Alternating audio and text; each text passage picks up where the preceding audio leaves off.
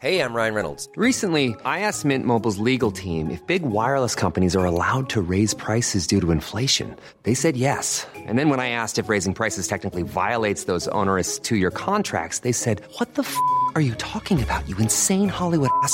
So to recap, we're cutting the price of Mint Unlimited from $30 a month to just $15 a month. Give it a try at mintmobile.com/switch. $45 up front for 3 months plus taxes and fees. Promo rate for new customers for limited time. Unlimited more than 40 gigabytes per month. Slows full terms at mintmobile.com. Welcome to r/NuclearRevenge, where this idiotic woman decides to F around with OP's kids. And of course, she finds out. Mess with my kids, lose your house. I am a 50-year-old man, and I've got two stepsons, who I just call my sons, as I've been in their life since they were 8 and 10, and they're now young men. My wife and I made it a point to have a great relationship with their dad, Jason, and made sure he had a chance to be around as much as possible. Even staying at our place frequently to be around his boys, as he lived over an hour away and couldn't afford to live closer. Jason had a crazy ex-girlfriend who tried to claim they were married, variously saying common law or that they were married in secret or married on an Indian reservation, but he had a restraining order out against her because she was nuts and had tried various ways to screw up his life. The ex is a horrible person. She's been arrested several times for forgery and fraud. She and Jason had a fiery relationship, but he had it in his head that he should make it work, as he did like her daughters and grandson. But the ex got him sent to prison for violating his probation when he left the county to go to his mum's funeral and hadn't filed an appropriate form.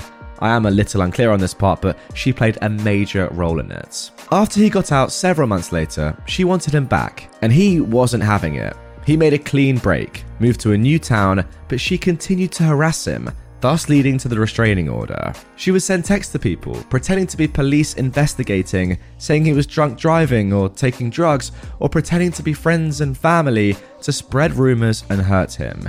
She even sent texts to my kids from burner phones, pretending to be other family or friends, saying awful things about their dad. Now, Jason died unexpectedly of a heart attack, and it was a shock to all of us. He was finally living in peace, had great relationships with friends and his sons, and was the happiest he'd ever been. He didn't have much. He lived in a single wide trailer a friend had let him stay in for free. Some boxes of tools, old comics, video games, D&D books and modules, mementos from his time in the Marines, and an old 2009 pickup, which on several occasions he'd promised my oldest son. Let's call him Paul. Jason didn't have a will, and my wife became the executor of the estates, because at the time of death, both the sons were minors and sole heirs. We packed up the things out of Jason's trailer and took the truck, which had Jason's name on the title, but had to wait for the death certificate to retitle it in Paul's name. But the ex called Jason's sister, demanding the truck, saying it was hers, and posting on Facebook that she was reporting it as stolen, etc., which really angered me. After we got the death certificates, we went to the DMV and found out that she had stolen the title to the truck by forgery, saying she was the only heir and we couldn't transfer the title. My son was driving around with a packet documenting everything in case he was pulled over for driving a stolen vehicle.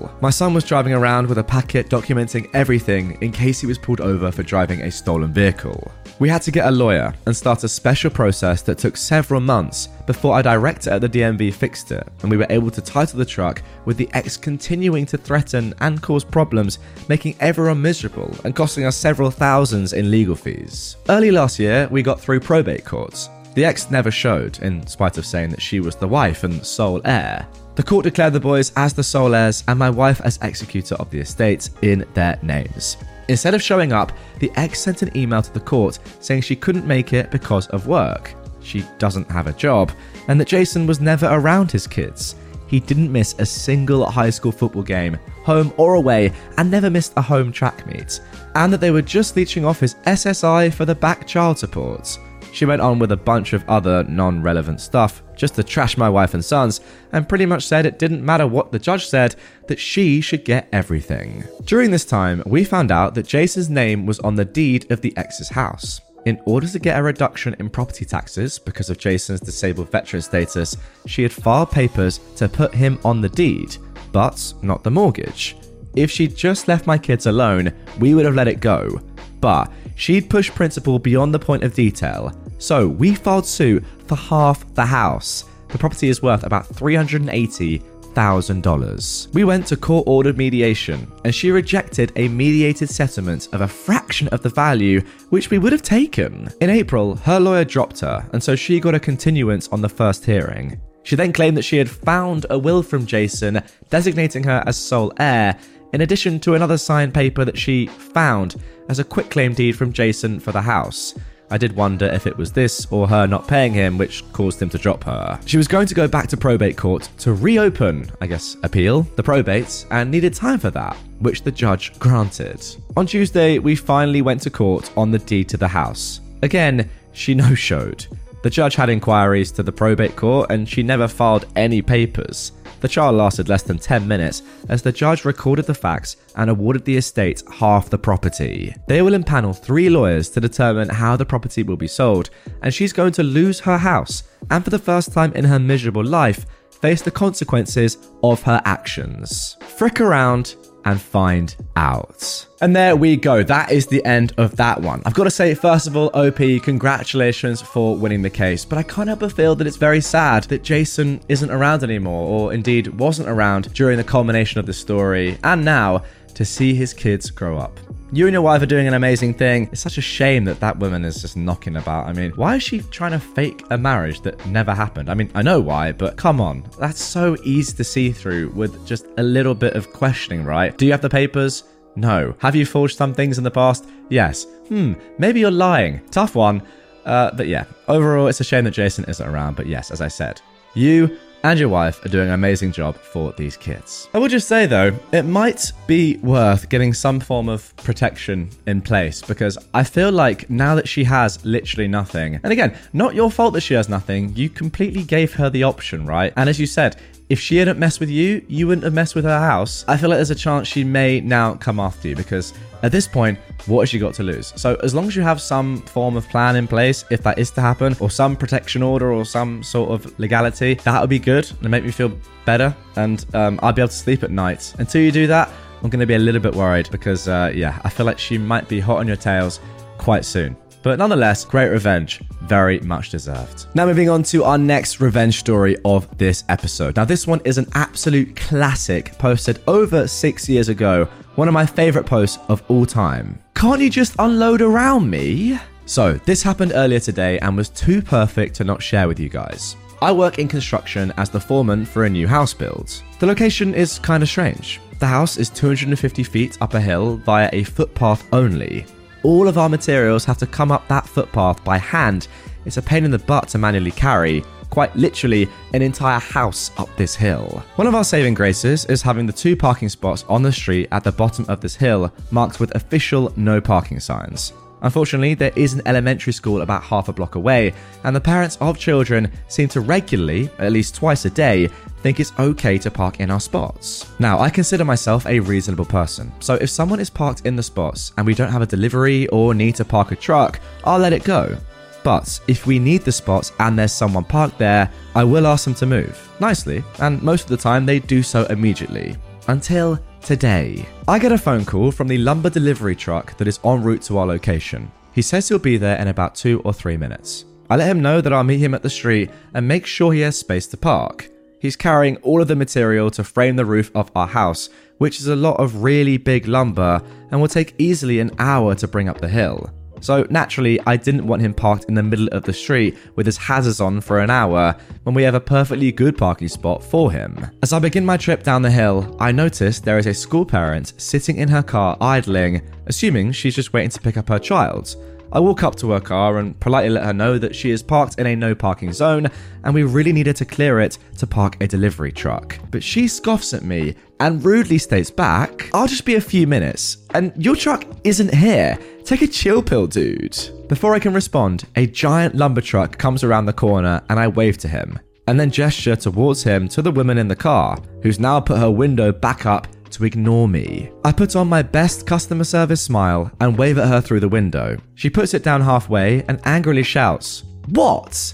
By now, the truck has pulled up alongside her car and I politely ask her again, with a stronger tone of voice, to move her vehicle, reminding her that she's illegally parked in a tow-away zone. Then she gives me this wonderful idea. She says, Can't you guys just unload around me? Jesus, it's not that hard. I give her another smile and walk away. A brilliant plan forming in my head. I instruct the delivery driver to park as closely to her as possible and block her in with the porta potty that is at one end of our reserved spots and the parked car that is parked just adjacent to our spots on the other end. He smiles because he immediately gets what I'm trying to do and proceeds to expertly block this lady and her car into a little 2-parking spot jail. We unstrap the lumber and my guys begin humping material up the hill. Meanwhile, I call the police parking enforcement to let them know the situation.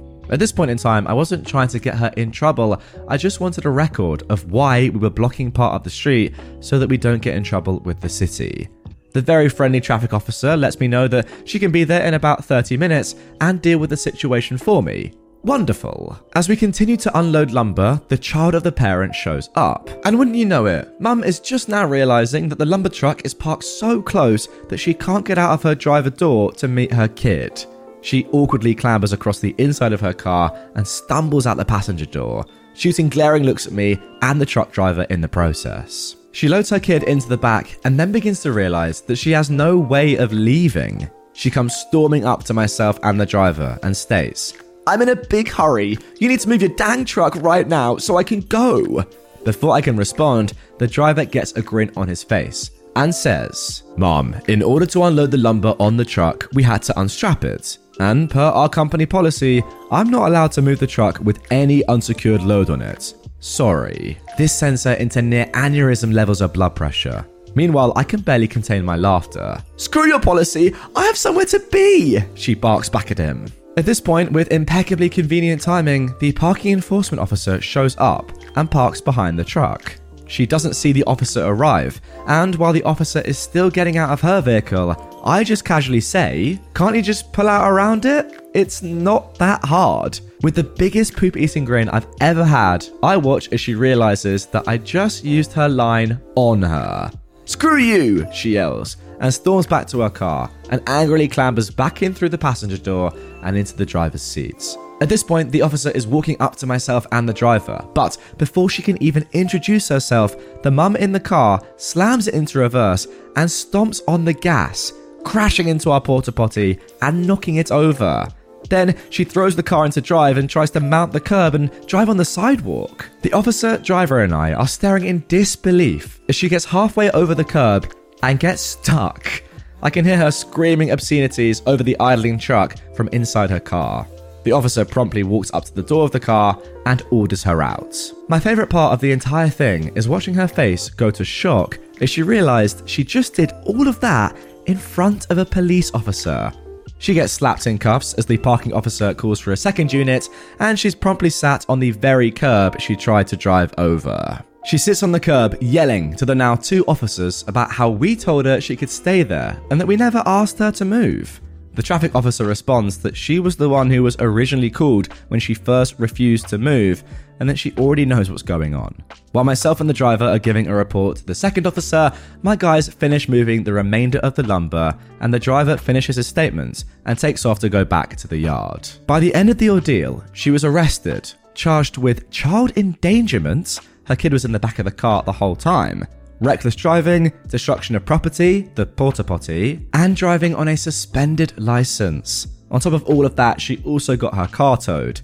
The kid went home with his grandma, and she went to spend some quality time in a cell. I never expected her to actually heed my advice to just pull out around it, but I think next time she'll probably think twice about parking in a tow-away zone if she ever gets a license again. And there we go, guys. Hopefully you now see why this is one of my favorite stories that has ever been posted on Reddit. I mean, that's just brilliant. I just got the picture of her in my head. Her in her car, just completely sandwiched in. Just beautiful, beautiful stuff. And ultimately, if she just followed the rules and not parked somewhere that literally says no parking, none of this would have happened. Completely her fault. What you guys did was not illegal. I mean, she literally said, "Can't you just unload around me?" You did just that. Fine with me. And yeah, I mean, I do feel for her kid because, yeah, reversing into a portaloo and then trying to smash through a curb and maybe through the van as well. I don't know, through the lorry. Pretty dangerous stuff. I was a bit surprised when I saw that charge, child endangerment, but then thinking about it, it makes complete sense. And yeah, hope the kid's all right. What's amazing about this story is that in every single paragraph, there was a moment in which this Karen could easily have just been like, okay, you know what? I'm done. I've made mistakes here. I apologize. Not even apologize, just say, fine, I was wrong. And just move or continue on with her day and not cause this terrible outcome. Every single moment, though, that she was offered that chance, and you offered her multiple, OP, she said, you know what, no, I'm doubling down, I'm going again. And she kept making the story and her situation and her kid's situation, sadly, worse and worse at every moment. That is the problem with these people. They have chances to get out of it. It starts off pretty chill. Please, can you just move out of the spot? It's no parking. Oh, yeah, annoying for me because I would like to pick up my kid, but I'll do it. You have another chance. We're not going to go to the police. Just please move. Oh, we can load around you. Are you 100% sure?